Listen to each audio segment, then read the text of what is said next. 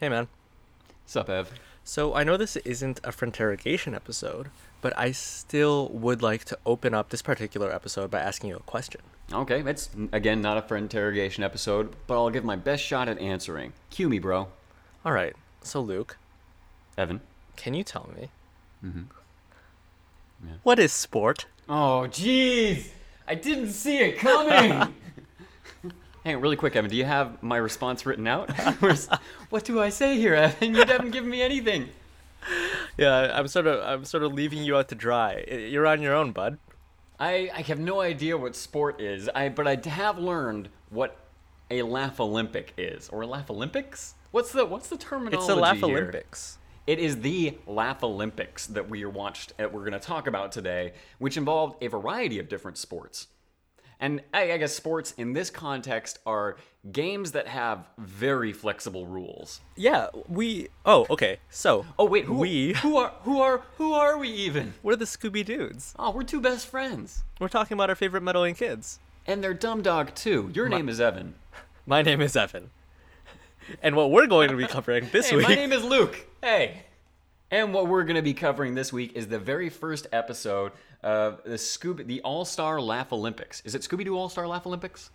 Many titles. There's Scooby's All-Star Laff-A-Lympics. There's Scooby's All-Stars, and there's Scooby's Laff-A-Lympics.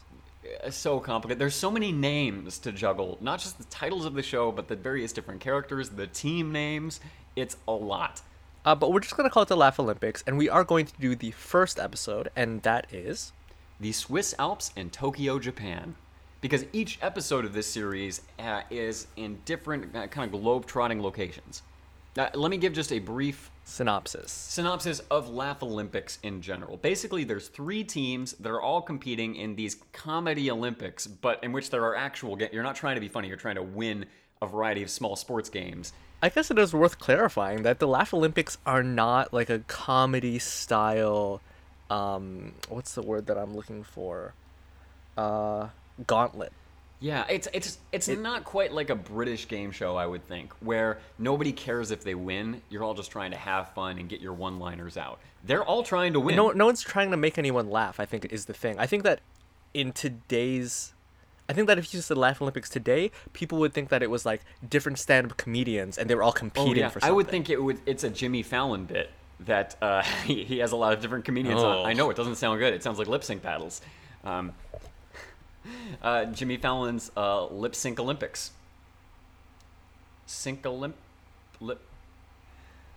All right. It's the lip sync games. You got it. Thank you, man. Oh, I'm actually like so surprised because that's like that's it. I was ready to abandon that. Frankly, I'm gonna cut that because I want people to think it was impossible. It couldn't have been done. This is the what is it? It's that Matt Damon Finding Forrester? No, that was about that black kid who could write good. That kid was definitively not Matt Damon. And Sean Connery was also in it. Finding Forrester. Matt Damon is he's like a genius. I mean, The Martian comes to mind, but I don't think that's what you're thinking of. No, he like, I guess he's a janitor. How did I not think of? Oh my goodness, how do I still not have this? With Ben Affleck, of course. Oh my gosh. Yeah, Ben Affleck. This is definitely getting cut. I can't let the public know that I'm having this much trouble thinking of Good Will Hunting. Yeah. Okay, so that was a very, very, very long digression to say that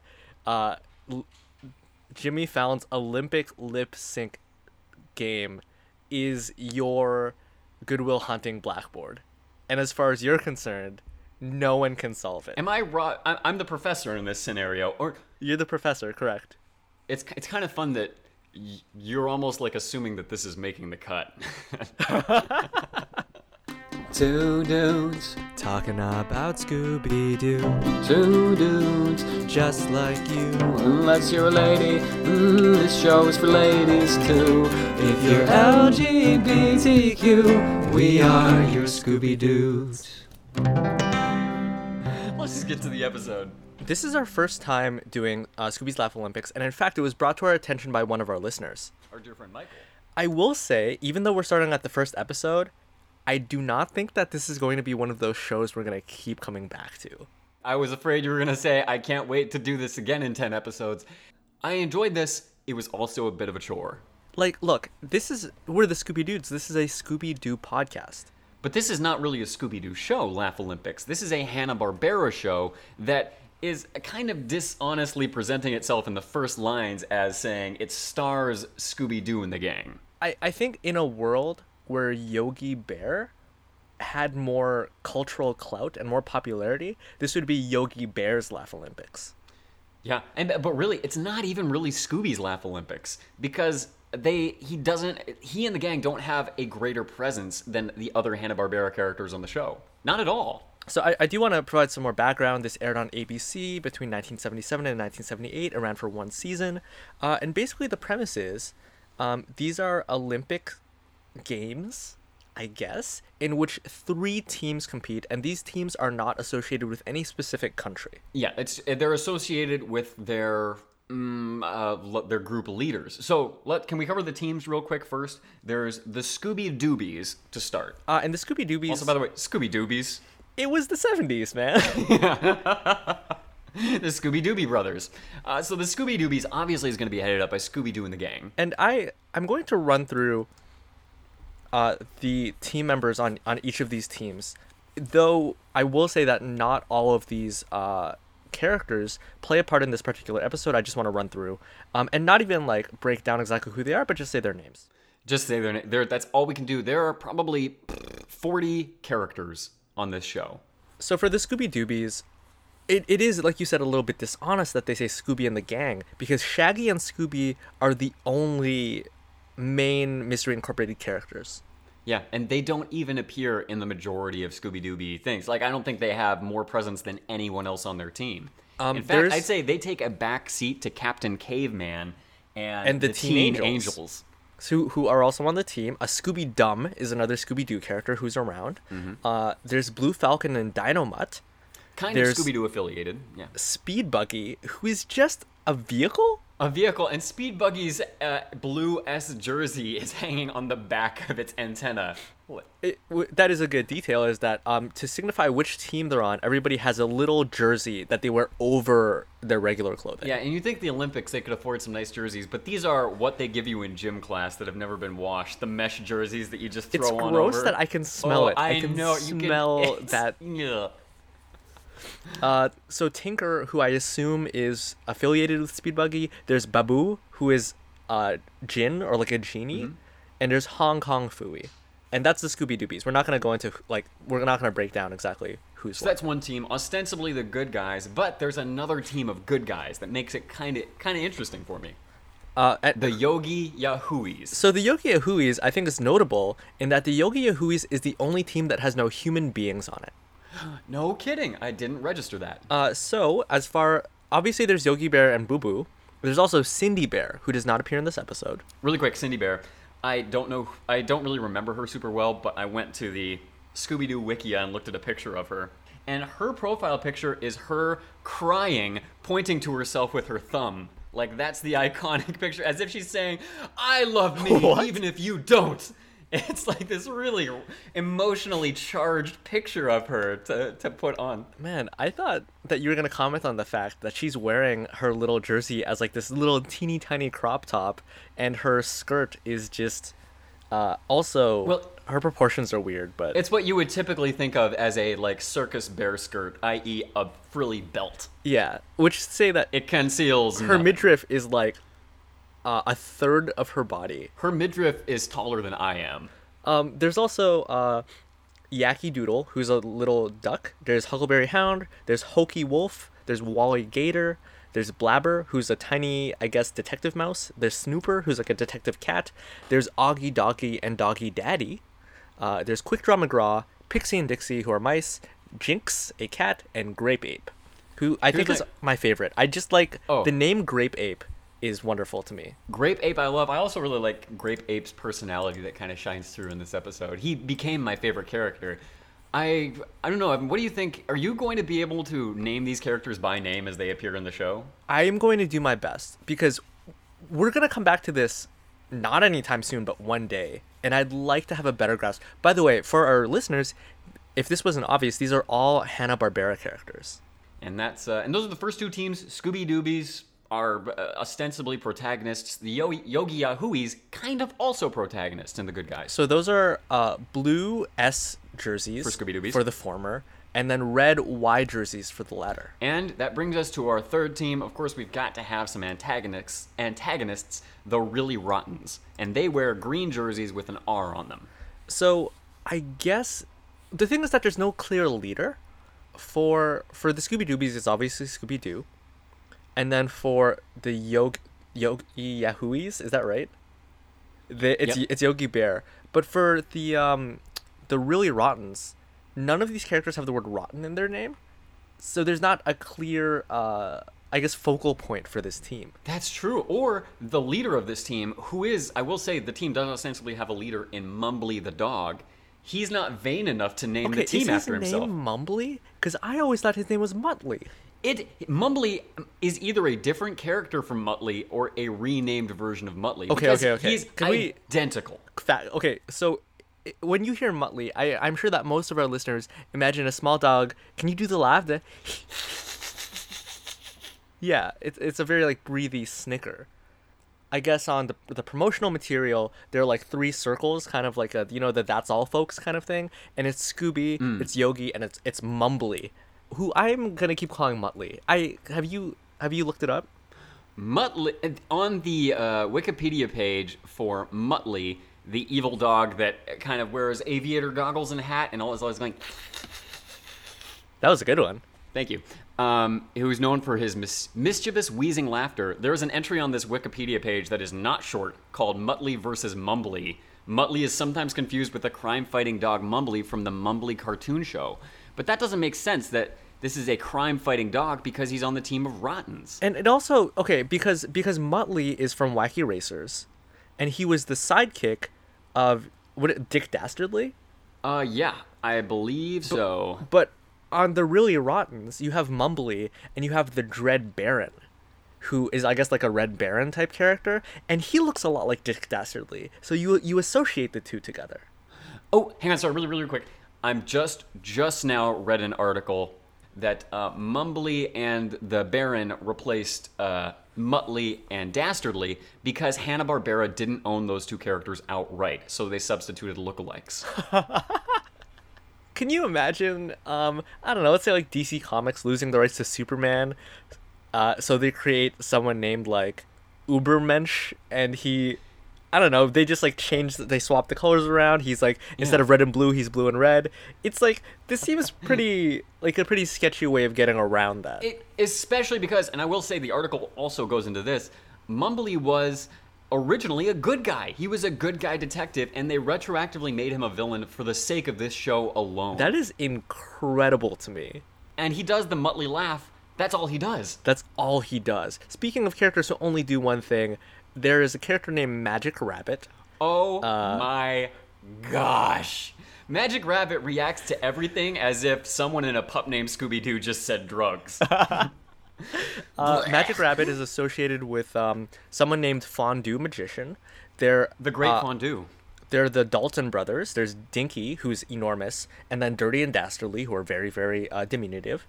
There is a group of monster-type, somewhat Addams Family-esque. They're called the Creepleys. And Orphle Octopus, I guess, is one of their associates. I keep using that word. There's a pig named Suey Pig, who is a really ugly pig with an eye patch and with like shoes on all of his every legs. One of his hooves. And I'm glad you said gross because that pig looks so gross. Is he grotesque for you? He is grotesque. Yeah. And I'd say on the other end of the spectrum of rotten attractiveness is our final character, Daisy Mayhem. And she's just like a Daisy Dukes type, like, sexy character. She is very conventionally attractive, I'll say. And they try and make her hillbilly hickish in this episode to counteract that. I like that for you, those two are mutually exclusive. They kind of are. Actually, you know what? Based on this episode, they're not. Okay, so let's dive into the episode. We laid a lot of groundwork. Oh, sorry. Ooh, almost, my friend. 2 more characters, the announcers, Snagglepuss and Mildew Wolf. That's a great segue into this because the opening is narrated by Snagglepuss. Can you do a Snagglepuss voice? It's Speed Buggy and Tinker, even. Oh, what's his catchphrase? Heavens to Murgatroyd, even. He's got kind of a lazy drawl. And I've mentioned this in the past, but in DC Comics they were doing this whole like Warner Brothers Hanna-Barbera thing with comic books, and what they did was they turned Snagglepuss into like a gay playwright, like Tennessee Williams type character. I have to say, not at all a stretch. It would be a stretch to imagine him as anything else. So yeah, he is sort of like that Southern gentleman, and he's kind of got this effect quality. He ends a lot of his sentences with even in a way that I really like. It's Scooby even. Heavens to Murgatroyd. I'm not doing Snagglepuss true justice here, but I really loved Snagglepuss a lot more than his co-host Mildew Wolf. Who, first of all, Mildew Wolf is a gross name. One of the worst names I've ever heard in my life. Like, hi, I'm Moldy Coyote. You know what? Moldy Coyote sounds better. It's better. It has a ring to it. Moldy Coyote has a musical quality. Also, Mildew Wolf does not sound like a character that needed to be kept in. This is not a fan favorite to my knowledge. I can't for the life of me remember Mildew Wolf's voice, but I will say that it's so fascinating watching this show, looking back on this era of Hanna-Barbera cartoons, and realizing that every character had a distinct manner of speech. Yes, that's a kind way of putting it. Absolutely, man. It's honestly, that was my favorite part of this episode, was hearing how they made each character distinct by their manner of speaking. Because when you think back, you're just like, oh, they're all goofy, cartoony. But there are many shades of difference in that. I think it offered their voice talent.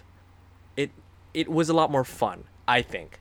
I might be projecting a little bit because I would, being able to embody these characters. Their voices are larger than life, and I think that's very cool. Larger than life is a great way of putting it. Well, why don't we go ahead and get into this episode? Snagglepuss and Mildew Wolf, and they're narrating the first event, which is going to be happening in the Swiss Alps. Yeah, so Snagglepuss and Mildew, they basically give the rundown that we just did, that there are these three teams and that they're all competing. We start the first half of the episode in the Swiss Alps, the Matterhorn specifically, and here's what the show calls it. They call the first event, and I quote, downhill speed contest. Skiing. Was skiing not a word at this point? Okay, it was. I went to the Olympics.com website, and so with each of their events, I will say what the actual real life parallel would be. So in real life, this would be alpine skiing, and then specifically within that, it would be downhill men.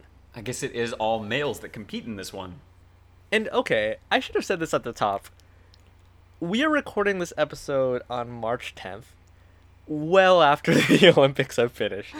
Yeah, we're nowhere near it. We could have lined this up a little bit more neatly, but we didn't. And because, I mean, at least for myself, for us, I say Canadians, there's a lot. Winter Olympics are a big deal. We have a lot. We do quite well in the medal count, and which is why I think it was so jarring to me that medals do not play a role in this show. Medals are mentioned only at the very, very end. And in fact, medals aren't mentioned. One medal is mentioned, the Laff-A-Lympics gold, which apparently is given to the winner. But again, that's mentioned at the very end. That's not an incentive or something to be vied for that we're looking towards at the whole episode. When you think Olympics, you think medals. You think, oh, I got a bronze, I got a silver, I got a gold. Especially because every event in this show has a first, second, and third place person, except for a couple of ones that only have one winner. And even those should have first, second, and thirds. And so what happens is that Snagglepuss and Mildew, they explain to us that it's actually, there's a point system. First place gets 25, second gets 15, and third gets 10. There are no medals, and these points, they tally them up from event to event. And then at the very end, whoever has the most points, that's the winning team. Now, can we take a moment, Evan? Did you have an idea of who you thought was going to win this? I will say that when I chose this episode on Wikipedia, it showed me. So that's a spoiler. Okay. I was spoiled. Here's my thing. There's two ostensibly good guy teams and only one bad guy team. Now, I think it's pretty safe to say the bad guy team is not going to win. But I guess projecting onto other episodes, do you know what happens in other episodes? Or who do you think wins most of the time or all of the time? I, again, got spoiled a lot by Wikipedia. Because I went through and I looked at a lot of other episodes to get an idea of what happens overall once I finish this one. I will say that I thought there might, at least narratively, I thought that if the Really Rottens had won, and I guess that's a spoiler to say that they don't win in this episode, that would have been really, I think that would have given the rest of the season more structure, in that it's like, oh, and like they're an all-villain team, you know they're going to cheat. Oh, look at these cheaters pulling out ahead by using these underhanded methods. Now we, as the honest, valiant cartoon character teams, we have to show them that playing fair is the right thing to do, and which still results in wins. Which is basically how the show plays out. But again, the thing that's fascinating to me is that there's two good guy teams, which keeps the tension high. So we don't know whether it's going to be Scooby Doo or the Scooby Doobies or the Yogi Yahooies who are going to win. Sorry, go ahead. I will say that the show is called Scooby Doo's Laff-A-Lympics, and yet the Scooby Doobies don't win every episode. I'd say they win the majority, but the Yogi Yahooies win their fair share as well. I even glanced at one episode in which, although the Rotten team didn't win, they got more than the Scooby Doobies. Oh, they truly are the Slytherins. They really are, and they're not even penalized that hard. Well, it's okay. Let's get into the downhill ski. Downhill the men. alpine skiing. So Huckleberry Hound, he's a blue dog. He is the Yogi Yahooies contestant, and he's never skied before. And his rationale is, if I've never skied before, I might as well be comfortable. So he has a recliner and a little lamp on the rear of his skis. And for the Scooby Doobies, Scooby himself is going to be competing just with no equipment whatsoever on one single ski, not even like a boot lock on it. Scooby they also mentioned that he's the team captain, which again, I would say that this entire show is really kind of Olympics in name only. Well, I think it has this international quality, which is very Olympian, and it's got a variety of sports, which feels Olympian as well. It has an international quality in that they're going to different countries, but these teams are not 100%, 97% American. There's definitely some Transylvanians on at least one of these teams. Correct. And I think of octopi as citizens of the world, really. But yeah, it's not really the Olympic. Hey, folks tuning in who really wanted an Olympic experience, you're coming off of the Winter Olympics, maybe you're Canadian and you want to get a little bit more of that. This might not be exactly what you want. It's not really going to scratch that itch. Yeah. But so we have Huckleberry Hound for the Yogi Yahooies, Scooby Doo for the Scooby Doobies, and we have quite a few people for the Rottens. For the Really Rottens, it's Mumbly and 4 other guys. In like a giant bobsled. They're on skis. Oh, they are on skis? Okay. But it's 5 of them. Which look, again, I described this event in Olympic terms as downhill men. That means that all the participants are men. It doesn't mean that there's more than one man. Yeah, downhill man is a different event. This is downhill men. But I'm just gonna boil this down, if you don't mind. Boil it, bro. So Scooby's very good at skiing. He's doing all these little stunts, but the Really Rottens scare him into a tree. They then, at this point, Huckleberry Hound has fallen asleep in his recliner and he's still skiing down.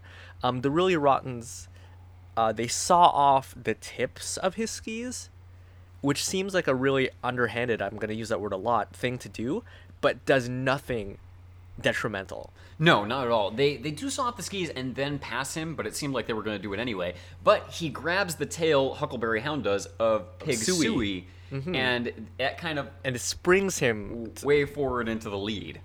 The Really Rottens appear to win the event, followed by the Yogi Yahooies, followed by Scooby Doo, who has skied down on the tree that he was on. And here's the thing. This show took place in the late 70s, at which point, I guess, instant replay was a thing. I guess so, because they say, hey, wasn't Huckleberry Hound in the lead? Then how did the Rottens finish first? Let's go to the instant replay. And you see right there, right before the finish line, and I don't know how anyone could have caught this in real time. I'm putting quotes around that because this is a cartoon. The Really Rottens grab Huckleberry Hound out of his recliner, pass him head over head, so that they beat him. Like a rock star surfing the crowd, and then they dump him back in his recliner. It just seems ridiculous to me, because with 5 guys, you think that they would be heavy enough that they would easily win. Yeah, the gravity would pull them down fast. Yeah, you would think that would do it on its own. But they do cross the finish line first, but the instant replay disqualifies them. So they actually... But here's the thing. It doesn't completely disqualify them. It they just puts them get in third place. They get third place. It's like you cheated, so you get third place. Like, no, you are out. You get nothing, but they still get their 10 points. Scooby, who rides down on the tree, gets 15 points. He gets bumped up to second. Yeah, he gets 5 points more for not cheating. And, of course, the Yogi Yahooies do get their 25. They earned it, fair enough. What I really like is that... and you know what? I don't care about mildew. As far as I'm concerned, the only announcer is Snagglepuss. Snagglepuss says that they're penalized for skullduggery. Ah, I do like that. Snagglepuss, he's got great vocab. What a diction on this guy. The next event Is ice skating. they call it Single Freestyle Ice Skating Contest. It's judged on poise and originality. In Olympic parlance, is that right? Yeah, I would say so. It's figure skating, and then within figure skating, it's individual men / women. Because, and here's something that I will say I liked about the Laff-A-Lympics. It was not, I would say, a purposeful decision on their part. There are no gender distinctions. True. It almost makes this an egalitarian show, but for the fact that it has one female amongst 40 characters. The Yogi Yahooies... Oh, excuse me, two females. There's Cindy Bear. The Yogi Yahooies have Cindy Bear. The Scooby Doobies have all of the Teen Angels. And the Really Rottens have... Oh, that's right. Daisy Mayhem. I know we haven't gotten to the Teen Angels yet, but their voices were so grating. You hated them. I hated them. It was the most squeaky voices you've ever heard. It's so painful. Anyways, back to the event at hand, the ice skating competition. First up, we have Yogi representing his team. Yogi Bear. And he has a skate on his head. Yeah, that's his thing. And what is it Yogi keeps saying? He's smarter than the average bear. Which I like. You know what? I really liked watching Yogi Bear. Me too. You know, that's the one other property that appears in this series that I'm like, man, I do want to go back and rewatch some Yogi. You know why I liked it so much? Food. Yeah, I was a fat kid.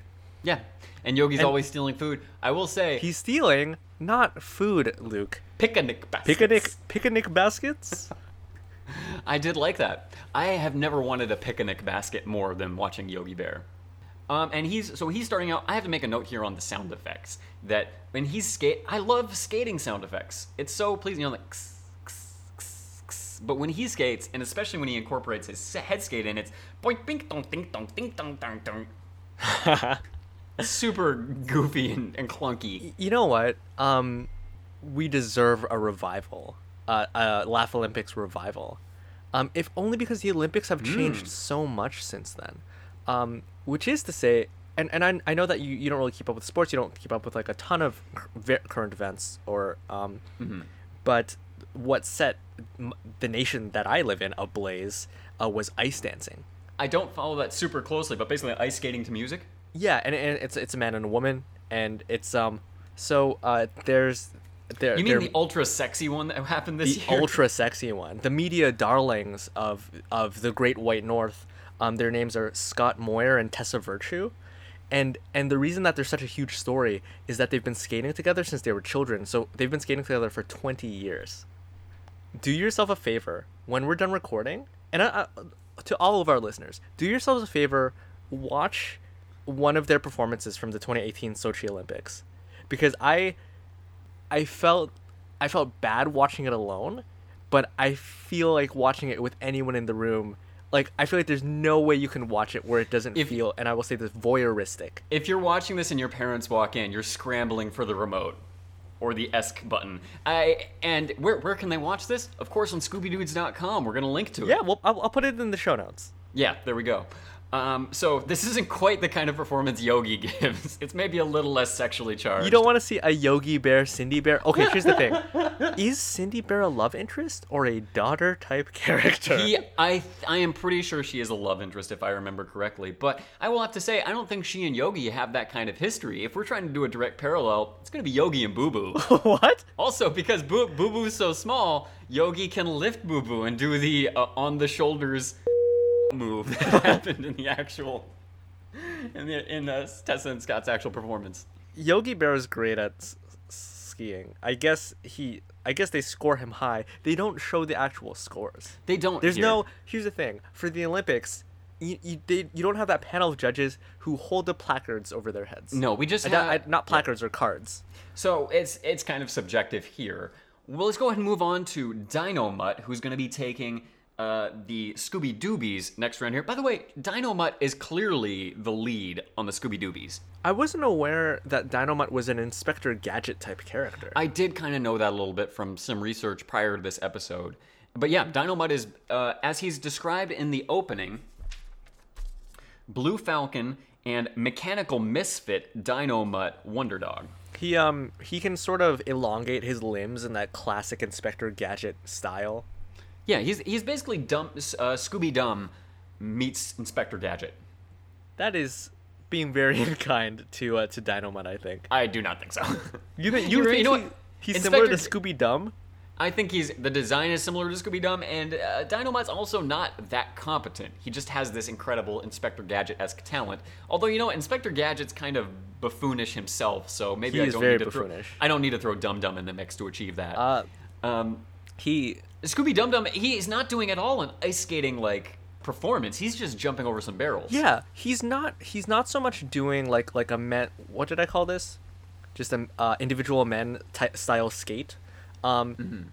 Dino-Mutt is more doing what you would do at like a motocross or monster truck show. Yeah, they do say that this is the end of his performance, so we're only catching the tail of it. But yeah, he's just jumping over a whole lot of barrels. The last of which Mumbly is hiding in. Mumbly snickers, and then I guess moves forward so that there's no clear ground for Dino-Mutt to touch he down kind of keeps extending the runway. Dino-Mutt does succeed in this because he extends his legs just past where Mumbly is trying to block him. Who is the last contestant? Who is the really rotten contestant? Well, you said this was men's ice skating, but clearly that can't be the case because it's Daisy Mayhem who competes for the Rottens. Correct. It is individual men / individual women, which is what I wrote in my notes. And she looks so unconfident on ice. I feel bad. I felt bad. Yeah, because she doesn't seem evil in any way or like bad. She hasn't underhandedly tried to subvert the other people's performances. She's just having trouble in a field where she's clearly she doesn't know what she's doing. But she does have a great move. The move is the hillbilly helicopter hoedown spinner. Basically, she just keeps slipping and swinging her arms until she spins around in a tight circle and helicopters into the air and through the roof. And they're penalized for that. She should have won. Absolutely should have won. It was pretty impressive. They lose for leaving the event, so they get third place. I think the judges are too mean here and way too generous on the last event to give them any points for that downhill ski. But I really wish, and I said this earlier about the whole like holding cards up, I really wish that we could put faces to the judges. Because I think that would help a lot. I think that there are enough Hanna-Barbera characters that they could have assigned a few these places of judgment. Yeah, absolutely. And I think they could have easily picked, say, 3 characters out of the 2 good guy teams, or say 1 character out of each team. So there's 2 good guy judges and 1 bad guy judge. That way you've got a biased judge. That could make things more interesting. The final event in Switzerland, in the Alps, is what they call toboggan race. It's a bobsled, right? This is so clearly bobsled. The Olympics would call it bobsleigh. Oh. And then within the subset of that, it would be called 4-man men. Which is to say that there's 2-man men and 4-man men, and there's 2-man women. But you know what? There is not 4-man women. Which seems why not bizarre to me. Yeah, like what? Why right? not? Like you're already putting 2 women in a sled. Oh, what? You can't handle 4 women in a sled? No, dude. Their periods are gonna line up there, and it's just gonna. I think it's gonna impact the rotation of the moon somehow. I don't know the science exactly, but I like that in your world, the women are affecting the moon. Is that not how it works? And not vice versa. Yeah, I thought that's what it was. I'm gonna call the Scooby-Doo version 4-man mixed. That's a good way of doing it because it's Captain Caveman and the Teen Angels. And this is where their voices grated against me. I'm going to run through the action again. Just breeze through it. Honestly, my note for the yogis is whatever for this event. So it's Captain Caveman and the Teen Angels. Mumbly ties an anchor to it at the behest of the Dread Baron. And so they're all trying to push this bobsled. And then they're like, oh, look, there was a rope tied to us. And so they snip it. And the bobsled shoots forward and they have to run to catch up. For the really rottens, it's the Great Fondue and like some other people. The Great Fondue is the Transylvanian character that you mentioned. Yes, and some of the other more Addams Family. The Creepleys, I believe. The Creepleys, exactly that. And Fondue actually does have magic. He's a magical person who transforms their bobsled into a hot air balloon. It's weird that he has a Transylvanian accent, but he's not a vampire. Yeah, he's just a magician. It's also weird that he transforms their bobsled into a hot air balloon, apparently by mistake, and then back into the same bobsled. Yeah, he's just undoing his mistake. But like, what did he initially want to turn it into? Because when he got it back into the original bobsled, it's like, oh, this is what I want. Well, I think what it might be, so Otto Octopus and the Creepleys, they use his long arms, they sprint forward, and did I not have any notes on the Yogis? Who's in the Yogis bobsled? My note for the Yogis is whatever. So I will likewise ignore them. But I think maybe what Fondue did was he added this drill attachment to the front. Maybe that's what his magic did. I wish I could say that was not there the first time, but it was. There is no difference to this toboggan from the first and the second time. What the really rottens do is they use a drill to avoid the curves of this track. Yeah, they just beeline down this track that looks winding like an intestines. And what makes sense is that these aren't races with one another. It's whoever gets the best time. So they're not running these courses concurrently. I didn't grasp that, but you're right. It's no poorly intersection. Edited. You can't really tell. It's edited to show them like side by side, but they're not actually doing it at the same time, I guess. But so the Yogis flip onto their heads for some reason, but they pass the finish line. They're good. The Scoobies, they have their sled break apart multiple times in what was kind of frightening because they're going down a hill with trees on it horizontally instead of head on. Yeah, each in a different piece of the sled, but the sled connects back up together like a stack of Legos, and they also make it across the finish line. And the really rottens also make it across the finish line somehow. They drill out of the side of a cliff down in front of the finish line and then dig up behind the finish line, and they have the fastest time at 1 minute 6 seconds.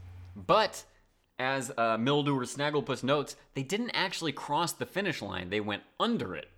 So the Scooby Doobies win. Scooby Doobies win, Yogis in second, and again, the Rottens, despite not even completing the race, get third place. So at this point, we have the Yogi Yahoos at 65, the Scooby Doobies at 55, and the Really Rottens at 30. Correct. We're now in what they dub the Orient, which is to say Japan. I have to say, I loved the visuals of Japan. I really liked transporting there. I think they had some nice traditional qualities in the architecture and some more modern qualities that's completely undercut by the chopstick-style music that's played under it. Oh, so disappointing and felt really racist. Also, and it's just like, that's the same music you would have played if they were in like Beijing, China. It's anywhere in Asia, it's getting the same music. Also, at the very beginning, when they tease that we're gonna be in Japan, it shows Mumbly alongside a sumo wrestler, and Mumbly's going while squinting really hard, and it's not a... I feel like he always looks like that. He always does, but they like did him next to the sumo wrestler and them both doing that. They're both doing They're both doing you're it right. in a way that the optics are bad. Well, I think the optics, which isn't to say that there were any Swiss people in Switzerland. But there are Japanese people in Japan.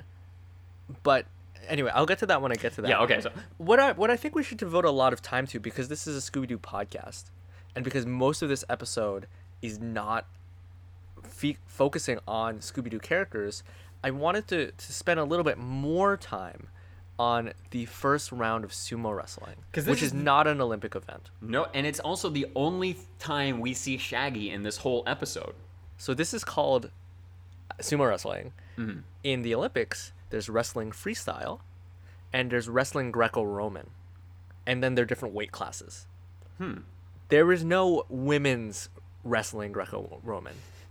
We know. We Google it every Olympics. Evan and I have been petitioning hard for years, and still no dice. I just want to bring the Olympics back to what they were originally. Yeah.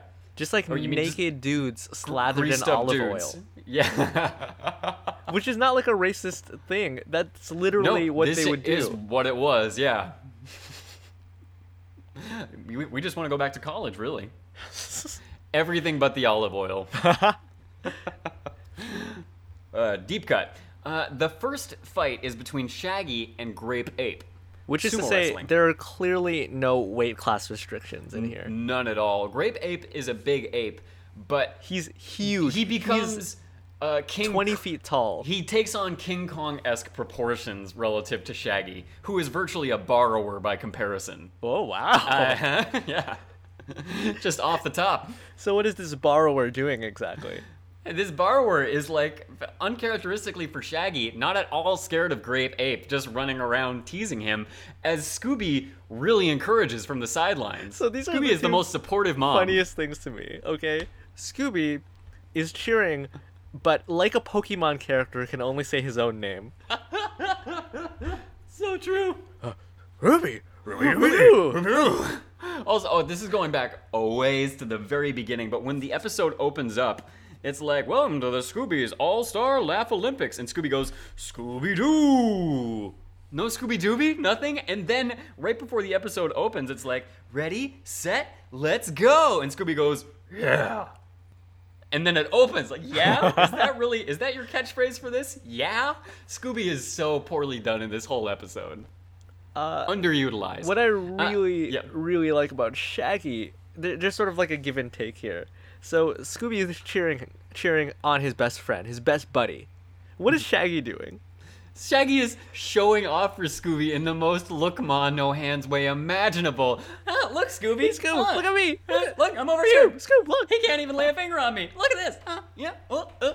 It's, again, uncharacteristic for Shaggy to be so unscared of this. Although Grape Ape isn't a threatening figure. Grape Ape is clapping with hands that are bigger than Shaggy, trying to grab him. This should be terrifying. I just don't understand. I don't understand why Shaggy, is like a 5-year-old boy showing his mom that he made it to the top of the jungle gym. I do think we have a more Shaggy-esque moment when he does say, look, he can't even lay a finger on me. And then Grape Ape literally puts one finger on Shaggy, pinning him to the ground. And it's kind of an uncomfortable moment where Grape Ape's finger is kind of pressing into Shaggy's stomach, and I feel like a bug is about to be squished. Ooh. And Shaggy is also demonstrating the cowardliness of a bug that's about to be squished, which was my favorite moment of the episode. I love Shaggy's cowardly cry when he loses. That help, help, I wasn't meant to be a wrestler. I'm all brains, no brawn. Help, help. And I think he says brains more than once, too. He said, I'm all brains, no brawn. It's like, Shaggy, you are not brains. You're right that you're not brawn. If I had a penny for every time you referenced fearing books, not just hating them, but fearing them. And that's it. Shaggy loses to Grape Ape. No big surprise there. So once again, sumo wrestling is not an Olympic event. I actually think it would be kind of cool if it was. I find sumo wrestling really fascinating. Do you know the rules of sumo wrestling? It's essentially when you're knocked out of the ring, you lose, right? It's not losing your footing. It's getting pushed out of the ring. What is Shaggy doing during his performance? He's running in and out of the ring. It's like Marco Polo. He's getting out of the pool. He's a cheater. He literally is hopping inside and outside of the ring. In and outside. And Grape Ape does not. It's almost as if Grape Ape is following the rules. And Shaggy is just not. Shaggy definitely deserved to lose so this. Clearly... One moment, really quick. I have to say, never are the awkwardness of the jerseys more obvious than seeing the blue little jersey stretched over Shaggy's green shirt. It's true. It looks so weird and awkward. Like, they should have uniforms. But these are, I think, like we compare them to elementary school jerseys. Absolutely. It could be nothing else. And that's Shaggy versus Grape Ape. Grape Ape stays in the ring to fight one of the really rottens. And again, clearly, they knew that sumo wrestling was something that took place in Japan, but did no other research. That was the absolute upper limit. So it's Dinky Dastardly, who again is very large, I'm sorry, Dinky Dalton, who again is very large, and he tags out and lets his two brothers tag in, which turns this into a 2v1. Mumbly tags out. Oh, sorry, you're right. Mumbly tags out.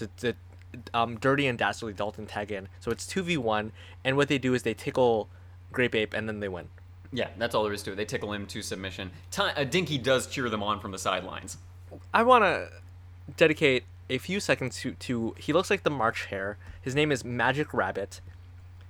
Yeah, this son of a gun. And they fill, I want to say, 30 full seconds, if you combine them all, 30 full seconds of the show is the camera panning to Magic Rabbit and him going, Brack! For no reason, in response to virtually nothing. And honestly, it's so often in response to something the Really Rottens are doing that for the longest time I thought he was on a different team. Yeah, because he does this when the Really Rottens succeed. He does this when the Really Rottens fail. He does this when they're not even competing. It's on another level. The other thing I want to mention before we move on is that when Grape Ape is being tickled, the announcer also can't control his laughter. He starts laughing. As if the laughter is so contagious that he can't help himself. Also, that announcer who's laughing is not a character in the show. He's not Snagglepuss or Mildew. We have Snagglepuss and Mildew Wolf, and there is an additional unseen narrator who has a much more traditional announcer type voice, which I hated. Give us more Snagglepuss. The only Japanese people we see is Mildew, and I guess he's on Bleachers, and he's being fanned by two silent geishas. Exactly what I wrote. And he asks them to turn up the air conditioning, my little butterflies. And that's it. And that's it. He also says he loves Japanese culture, which clearly the creators did not. And it's just like, if they had taken the approach with Switzerland and not showed any Japanese people at all, they would have done a better job. They would have been in much better shape. This was a big misstep, in my opinion. The next event, and I wanted this episode to be shorter than it is. That's okay. But the next event is going to be tennis. What's that called officially? Singles men. Because it is just it's singles and they're dudes. I have to say, virtually every Olympic event sounds like a meetup group. But yeah, it's tennis. Just to give a quick rundown of the scores, at this point it is the Yogis at 65, Rottens and Scoobies at 55 apiece. So it's anybody's game. That seems impossible to me. It seems impossible to me that the Rottens could ever tie with another team, given that they've lost the first 3 events. And, should have been disqualified from several of them with no points. But again, they're neck and neck with the dudes, the doobies. And now we're going into tennis. To start out with, it's Yogi versus the Great Fondue. So, Yogi, it said, the announcer says this, that Yogi has won 4 Laff-A-Lympic gold medals. But this is the first episode. And also, no one's won any medals. Yeah. Yogi hasn't even won events yet in this episode. Okay, Luke, here's something to consider, and that I did not while watching this episode. Okay. Ostensibly, and I because I can't remember exactly, Yogi has won 4 Laff-A-Lympic gold medals in tennis. And then he reveals that 2 of them are doubles. Okay. Are doubles medals. So he's like that. He says that makes it 8 medals or something, which I think is that's not how it works. That's bad math. Yeah. But so if he's won, so let's say that this is his 3rd Olympics. His 2nd Olympics, he got a singles and a double. His first Olympics, he did a single and a double. And the Olympics are always 4 years apart. It's at least 12 years since his first Olympics. My gosh. He's been competing for a long... I missed all of this, by the way. And I'm applying real world Olympic logic to a show that has not expressed that at any point. A show that's almost allergic to this stuff. But I love that you're doing this, and I think it's worthwhile to do to see what the distance is from this and the real thing. I will say that this was my favorite matchup. This was my favorite at all of the events. So talk us through it. Yogi versus the Great Fondue. How's that go down? I loved it because the Fondue shows himself to be a competent magician in that. So Yogi is hitting the ball and he keeps hitting it to the left, which is come on, you're playing tennis, you want to both sides of the court, you want to alternate. Make him run, just like we do in ping pong. But he keeps hitting it in increments to the left, and the Great Fondue keeps magically cloning himself to the left. And I was like, this is amazing. Yeah, Great Fondue, it's great magic. And not only is he replicating himself, he's duplicating the ball so that he's like machine gunning balls back at Yogi. And here's where it gets like, you know that they had a cool idea in mind, but they didn't care about like the rules of tennis. Because then the Great Fondue, all 6 of him serve balls at the exact same time. And Yogi, remarkably, returns all of them in great form. By lifting up his racket and having it double in size. Does that actually happen? Yeah. Does it get bigger? Oh my gosh, how did I miss this? Give me a second. He doesn't even move the racket. He holds it up and then holds it up. I did catch that he didn't move the racket. It was like a kid catching something, like you just hold up your hand and you expect the ball to make it. Yogi presses a button on the racket and it becomes bigger. And yeah, he just holds it up and they all shoot back at him. Then the Great Fondue's, like one of the balls hits his hat and the rabbit comes out and says, blah. Okay, so after that it's Yogi versus Dynamite. Okay, now here's the part where I had a note. Yogi is tired going into the second match. He's winded. And Dynamite didn't have to play another match. Which is a weird touch of realism. It's weird, and it's also like the doobies never have to fight the Rottens. They just both fight the Yogis. So it's not a 3-way fight. You know what I mean? Like, yeah. It's not even-handed. There are so few. I mean, with only 3 teams, you can't really create like a good tournament brackets for that. You need even numbers, and you need like a lot of them. And you have to be kind of thorough to determine an actual winner. And again, like regardless of what happened between the Rottens and the Yogis, and the Doobies and the Yogis, have the Rottens and the Doobies fight. Or compete. Can you do Dynamite's voice? Because I didn't realize until Dynamite faces Yogi that Dynamite also has... And you said... what did you say in terms of speaking? What was the quality? You said everyone has like a distinctive quality. I don't remember what I said. But everyone... I'm going to say speech impediment. They all have a unique manner of speech. I'll try and catch Dynamite's, if you give me a sec. That's me, Dog Wonder. I'm Dynamite. Pretty accurate, I think. In the same way that Shaggy and Scooby were kind of cheering each other on, or like on and off the court or whatever, in this case, there's the Blue Falcon, who is a superhero, and he tells Dynamite what I imagine many a director has told the Fluffer on set, which is to, and I quote, I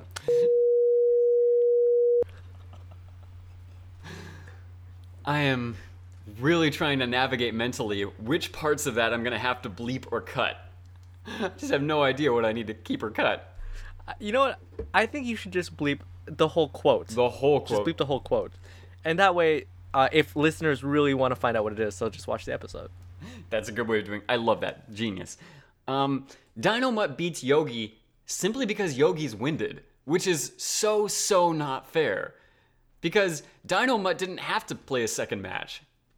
And so Dynamite wins, and the Scooby Doobies come out in the lead for that, even though Dynamite might have lost to the Rottens, making it a wash. You know what I mean? Yeah. It's super unfair. I don't know why I'm applying this kind of logic to the show, but I am. Well, I think because it's unfair, but not in the sense of the Really Rottens cheating, but in the way that things are set up.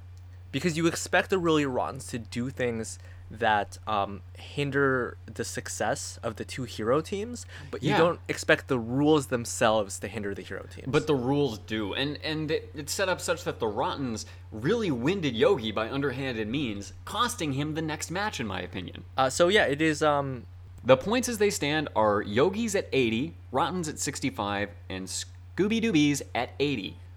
So this is the final event. So there are 3 in Switzerland, there's 3 in Tokyo, and this final event takes us, and I'm gonna nitpick a little bit.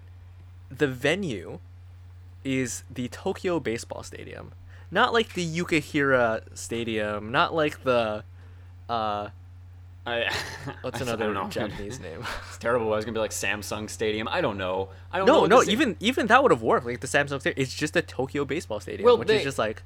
There was no baseball stadium in Tokyo until this aired, and then they built it. So you can't really blame them. They were making history. I like the name that they gave the Tokyo baseball team, though, which is the Tokyo Transistors. Ooh, that is nice. Yeah, and especially like they make a lot of tech, like components, you know, like in Yeah, in I mean, Japan. it's the Silicon Valley of Asia. So yeah, I thought that was cool. I thought it was kind of whack that they like, it was just like, this is New York baseball stadium. When you put it in those terms, it does sound really bad, especially given that, I'm joking, baseball is huge in Japan. Baseball, like Japan and South Korea, but like especially Japan, pros from the Japanese league make it into the MLB. Yeah, as speaking as an American, we steal Japanese baseball players like we steal Canadian hockey players. It happens, and so it's anyway. Anyway, all I wanted from this episode was for Hong Kong Phooey not to show up in Asia, and that is about to happen. So there's no baseball in the Olympics, but I feel like honestly there are enough countries around the world that they could do it. Yeah, I think it could definitely be done. But if it did take place in the Olympics, there would certainly, I was going to say almost certainly, but there would certainly not be a baseball batting contest within that sport. It's not baseball. It's a baseball batting. It's purely one team pitches, the other team strikes, and that's it. Right. Game it's over. not even that every team is batting against the same sort of like Olympic, like objective pitcher. They're actually facing off against one another. And yet, the team that wins because they got runs when no one else got any runs. But no one was running bases. That wasn't part of this. Yeah, there are no runs. You could say home runs, I guess, in which the baseball is like leaving the stadium. But again, the team that wins because they say you got runs and no one else got runs. Okay. But there was no running. So the first, it's Hong Kong Phooey pitching to Quick Draw McGraw the horse. I really like Quick Draw McGraw because he has a guitar and it's called El Kabong and he hits people with it. I don't know Quick Draw McGraw super well. Not someone who's very well seated in my memory. You know what's really messed up? What? They kept Hong Kong Phooey, who is like, I guess, a dog who does kung fu. And as far as I can tell, the Yogi Yahuis have the most characters. I think they have the largest team. But what they didn't do was they didn't give Quick Draw McGraw his little like burro sidekick. You know, he has he has a little sombrero. He's like a little burro, like a little donkey. Oh yeah, you're right. That show I don't remember very well. It just seems weird to like, we'll keep one racial stereotype, but not the other. It's not okay to depict Hispanic people like that, man. Not cool. I think he's less offensive than Hong Kong Phooey, personally. I completely agree. Hong Kong Phooey like does a lot of like faux Asian shouts when he does kung fu, and he's voiced by Scatman Crothers. Scatman, which kind of to me says that they're trying to depict just Asian languages as nonsense. Yeah. Or like that they're equivocating. They're making a comparison there. It was the sounds that like got me. The sounds I was just like, oh come on, man! Like, why do you have to so do that? Yeah, like unnecessary. they do because he pitches several times and makes a kung fu sound with each one. It makes sense that he's doing pitches with kung fu moves, but the shouts and it's not. I don't care for it. So yeah. They pitch, whatever. Then it's... Quick Draw McGraw does whatever he does. Quick Draw McGraw does a very bad job for someone who swings a guitar. For kind of a living. He swings and misses, partly because they're really kung fu-y pitches that can't be hit, but he swings and misses twice, drills himself into the ground, and it's a strike for the third. He's out. And that seems weird to me. You think that you'd be playing to the strengths of the characters as you know, their canonical strengths. I also would have thought that they would have given him a guitar, so he could have done a callback to his real thing and like actually hit the ball with a guitar. Maybe for the third time, whiffs twice with a bat and then hits it with a guitar. That would have been very cool, actually. Yeah, it's so easy to do. I don't know why they didn't do it. The next matchup is Captain Caveman.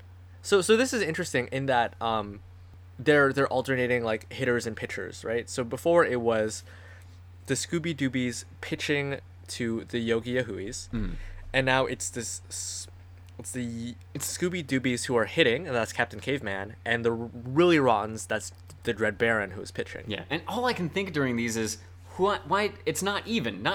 Everybody doesn't get a chance to pitch and hit. It's really spotty. Whatever the case, Captain Caveman swings a club. That's like his go-to thing. He at least gets to use that. El Kabong. I mean, that's upset. Now that I realize it, I'm unimpressed by that creative decision. I'm unimpressed that they didn't let Quick Draw McGraw use El Kabong. It was a misstep, I think. A real missed opportunity at the very least. But Mumbly gives the Dread Baron his barreling Baron baseball blaster. A Gatling gun for baseballs, basically. But Captain Caveman hits all 37 of them. Yeah, that's what he does. Man, Captain Caveman, did we describe him already? You said he's kind of oval-shaped. I just want to say he's that kind of caveman who's covered in hair. In a way... He looks like Cousin It. Cousin It, but it always disturbs... His facial features protrude from the hair. He's got like a nose and a mouth within that. Almost like the hair disappears inside of the mouth. This kind of character design always makes me feel a little uncomfortable because I know he's naked under all that hair. I feel like a Wang is going to snake out at some point, like when he's running or something like that. It's going to... I mean, really, like, all it takes is...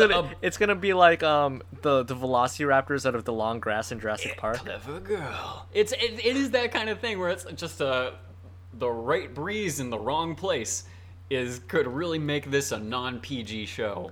I like to think that the fact that Captain Caveman doesn't bathe has sort of turned the hair into this matted garment. Yeah, it's more like dreadlocks than Pantene. Pantene Pro V, yeah, like silken hair. So Captain Caveman holds his own quite well. The final thing that we have is Scooby Dum pitching to Pig Sooie. Which, yeah, you're right. This is so uneven. Yeah, not everyone gets a chance to pitch. Not everyone gets a chance to bat. Because first I'm just going to say the letters. So first it was YY versus SD. Yeah. YY pitches to SD. YY pitches to SD. Then RR pitches to SD. Then SD pitches to RR. So the Yogi Yahuis were like, after Quick Draw McGraw, that was it. He was done. Yeah. The Yogi Yahuis never got a chance to bat. I question the Really Rotten's decision to put Sooie Pig as their batter. You mean the pig who has sneakers on each hoof? And one eye, an eye patch over the... This is objectively the worst. Why not the octopus? They have an octopus on their team. Yeah, why not the octopus? Why not, what's Dinky Dalton? Dinky Dalton, who's a giant of a man. He's like if Bluto and Popeye had a baby. The build of Bluto, the forearms of Popeye. Wow, that's so uncannily accurate a description. It's almost anyone would have been... No, scratch that. Literally anyone would have been a better choice than Pig Sooie. I don't want to put this in the corrections, so I'm just going to say right now. I will say that the Really Rottens have 2 women on their team, and one of them is one of the Creeplies. You're right. She has no speaking roles and barely appears, but there is another woman on there. So, and here's the thing. Scooby gets pitching advice from Fred Flintstone. Yes. They cut back and they say, earlier, Scooby Dum got some advice from Fred Flintstone. And then we cut to Scooby Dum talking to Fred and Barney Rubble. Yeah, sorry, it's Scooby Dum. It's not Scooby Doo. But would he have needed it to pitch against a half-blind pig?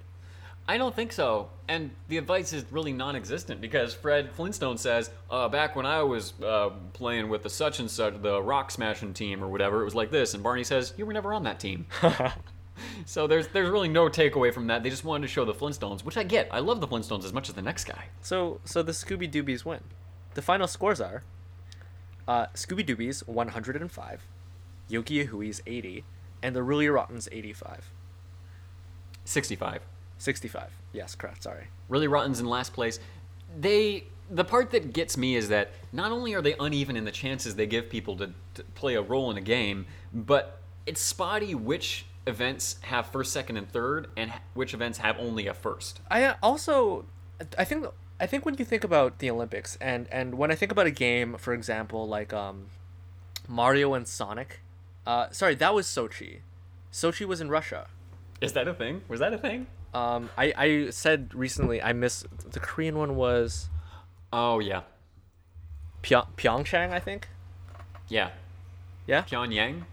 No, Pyongyang is in North Korea. I'm dumb. So sorry, what were you saying about Mario and Sonic? Basically, that there's so many things that you associate with the Olympics. You associate the medals. There's gold. There's silver. There's bronze. You also associate the tiers at the end, where there are 3 tiers, and they all stand on the tiers, and they hold their medals. That has to be the biggest missed opportunity in this episode, and maybe in this series, we haven't seen more of it yet, that they don't have that moment where the head of each team or someone from each team is on those tiers. No. What they do is they have a tiered platform, but all the Scooby Doobies stand on it. Yeah, and they say the Scooby Doobies win, and then they cut to a separate picture of the Laff-A-Lympics gold medal, which we've never seen before, and it's a picture of the gold medal on its own. No one even wears it on the Scooby Doobies team. And that is the whole episode. That's the whole episode. Let's do a little bit of a wind down. It's pretty apparent why we're not going to be covering this again anytime soon. I'm guessing the apparent reason is that there's virtually no Scooby-Doo in this show. Next to none.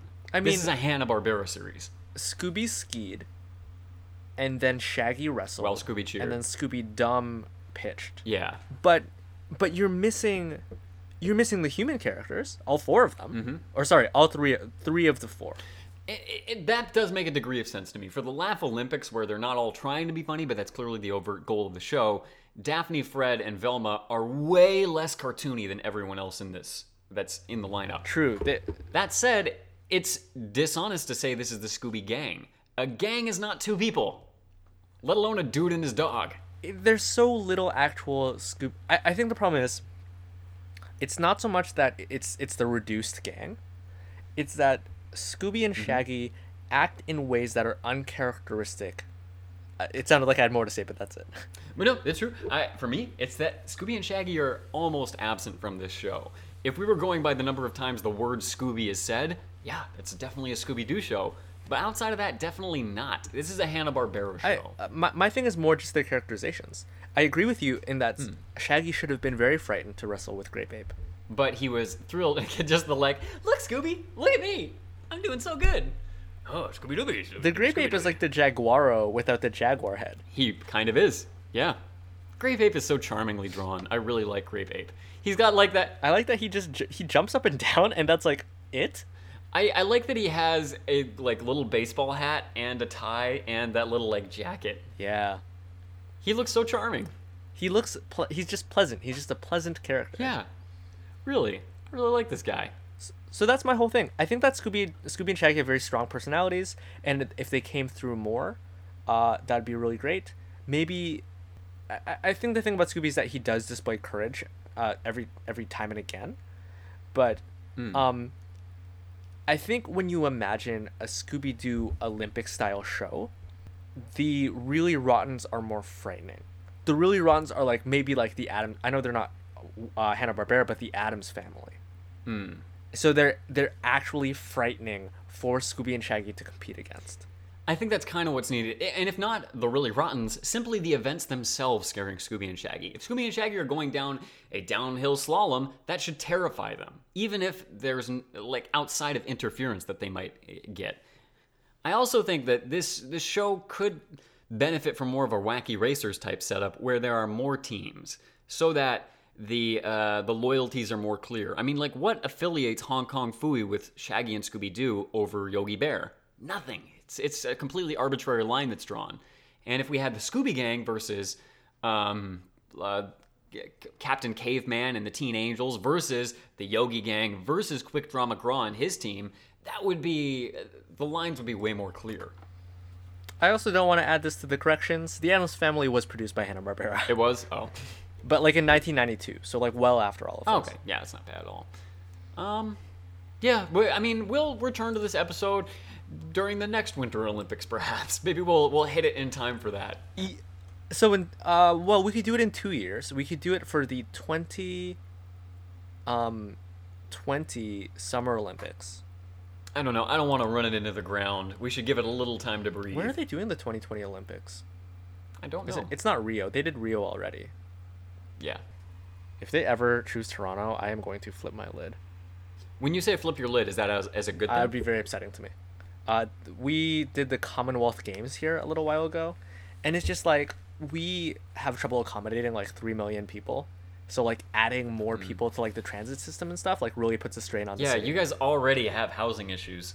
Yeah, it just becomes a lot. It's like it brings a lot of money, which is like great. But outside of that, but you know what? This is I hear you. I will definitely what our just to throw listeners in- want to hear. Yeah. Our listeners are also dying to hear how the Super Bowl just took place in the town where I live. Oh. And I hated it. I hated it because there's more people here for an event that I care Was nothing there a lot about. more traffic? I wouldn't know because I did not leave the house. Ah. Completely avoided it. Did you know? That my baby boy? Podcast? Pardon? Did I know that my baby boy No. would one day walk on water? Hey, Evan. What do people in France call it when they send each other dicey photos of their private parts? As my French vocabulary does not extend to what I think you're getting at. I now feel bad that I'm actually making you exert mental effort towards this. Laff-A-Lympics. Laff-A-Lympics. Does it? Is that Laff-A-Lympics similar? Huh? Oh, that's good. Laff-A-Lympics. Laff-A-Lympics. I'm trying so hard to make it sound like that. Do you like my Laff-A-Lympics. delight at realizing what you were doing? I was such a pleasant surprise. I like that it was not obvious. I wish it was both clever and not obvious, but I'll take what I can get. Thank you, listeners, for joining us for the very first episode of Scooby Doo's All-Star Laff-A-Lympics. This is going to be the last time we cover it for a while, so I hope you enjoyed it. Honestly, I feel like we could just cover it like you said, every time there's an Olympics. So literally every 2 years we'll do one. Yeah, I think that sounds like plenty. That said, I really enjoyed this. It was a fun watch. It was interesting. There was a lot of stuff that didn't work in it, but it was fun to talk about. We didn't do as many voices as I thought we were going to, which is a little disappointing for me. Same here, but I had a really hard time replicating the voices for myself. Like, how is Snagglepuss different from Huckleberry? Like, there's so many voices. But it was a lot of fun, and now I'd really love if we could tell our listeners where they can follow up with us. For one thing, we told them about some corrections and stuff they might be able to see and some additional content we might link to. If you go to scoobydudes.com, you will be able to see really gorgeous title card. This is the last title card by Napasorn Sinseri. And they've been great. You can visit her Tumblr. It's pxnicmoon.tumblr.com. And also, like you said, there's caption screenshots, there are show notes to elaborate on things that we've mentioned in this episode, and corrections. If we got anything else wrong. If we did, we'll see. Evan will find out. I also have to say that this is some of my favorite title card art that we've commissioned yet. I think she is brilliant and talented. So please check us out at scoobydudes.com for all of that great additional content. Also, if you're the tweeting type, hit us up on Twitter. Twitter.com/thescoobydudes. And at the Scooby Dudes. if you tweet at me or us, I will tweet back at you. Yeah, sure will. If you're a Facebooking type, simply Scooby Dudes on Facebook. Couldn't be easier to find. Yeah, just put it in the search bar, just facebook.com/scoobydudes. Yep. If you're the emailing type, scoobydudespodcast@gmail.com. There's few things I love more than getting messages from our listeners in our Gmail, and we respond to all of them. We've been responding more quickly. Yeah, we've been getting better. I've been getting better.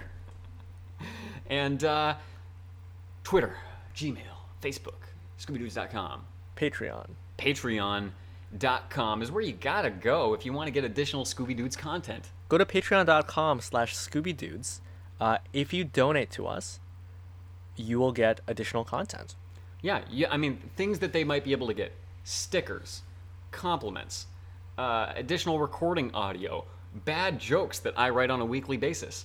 There's a lot that Evan punches up hard on a weekly basis. We're always trying to think of more that we can give you. If you are one of our patrons, send us a message and let us know what you'd like. And if you want to be a new patron, we will listen to that as well. Give us money, and we'll try to make that worth your while. And we will also say your name every week.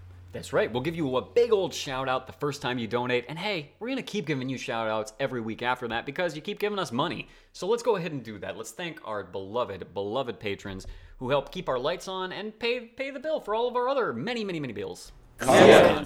Thank you to those people. One other thing I want to mention is iTunes. If you write us a 5-star review on iTunes, Evan will read whatever you write, no matter what it is, and I will bleep only if I have to. And I will do that right now. Really? Who has written a 5-star iTunes review for us? So we actually got, and I'm very thankful for this, another Canadian review, because we've both been looking for more Canadian reviews. Once you have a certain number of reviews, iTunes will give you an average. I don't quite think we're there yet, but we're getting close. Bit by bit.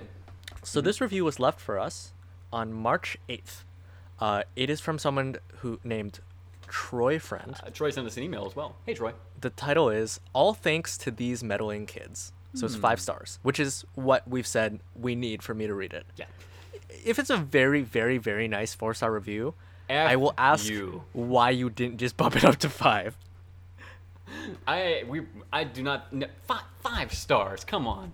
5 or nothing. Are you ready for this? And by nothing I mean no review, not no stars. I think I'm ready for it. What did Troy have to say about the podcast? Love the Scooby Gang? Drink to forget Scrappy Doo. Then, I'm putting quotes around this, good boy Luke and quotes, quote, nasty boy, end quote, Evan are the perfect set of meddling kids to bring you along into an episode-by-episode deep dive dissection of all that is Scooby-Doo. Each hour-ish long episode is filled with humor, colorful commentary, and strong opinions from a pair of individuals who genuinely care for the Scooby-Doo series.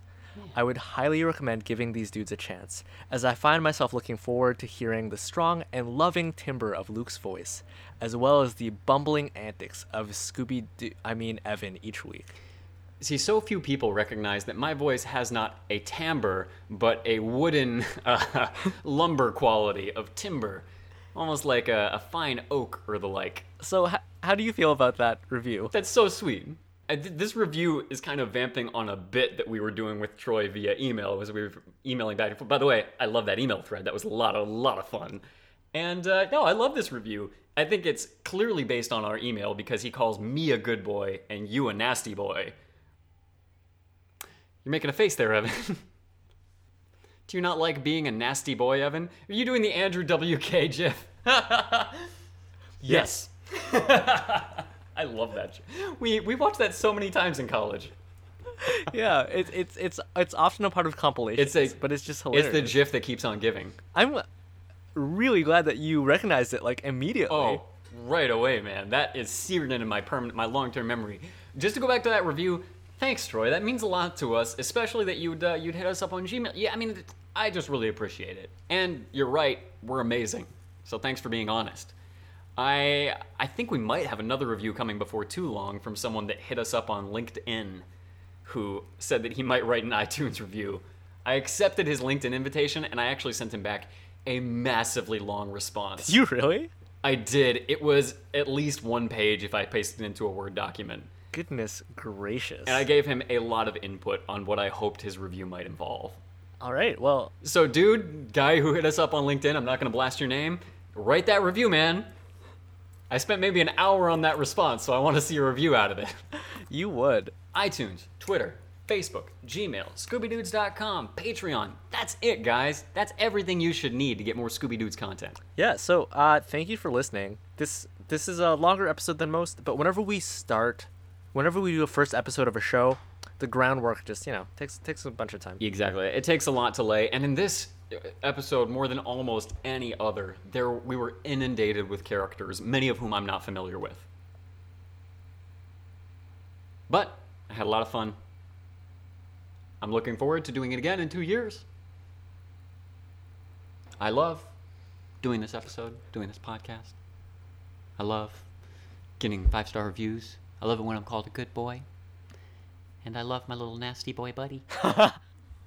That's you, Evan. Please don't call me that. I love you, nasty. Please, You're my NB. I don't want to ask our listeners not to, because I feel like it's going to bring in a deluge of, unwanted comments.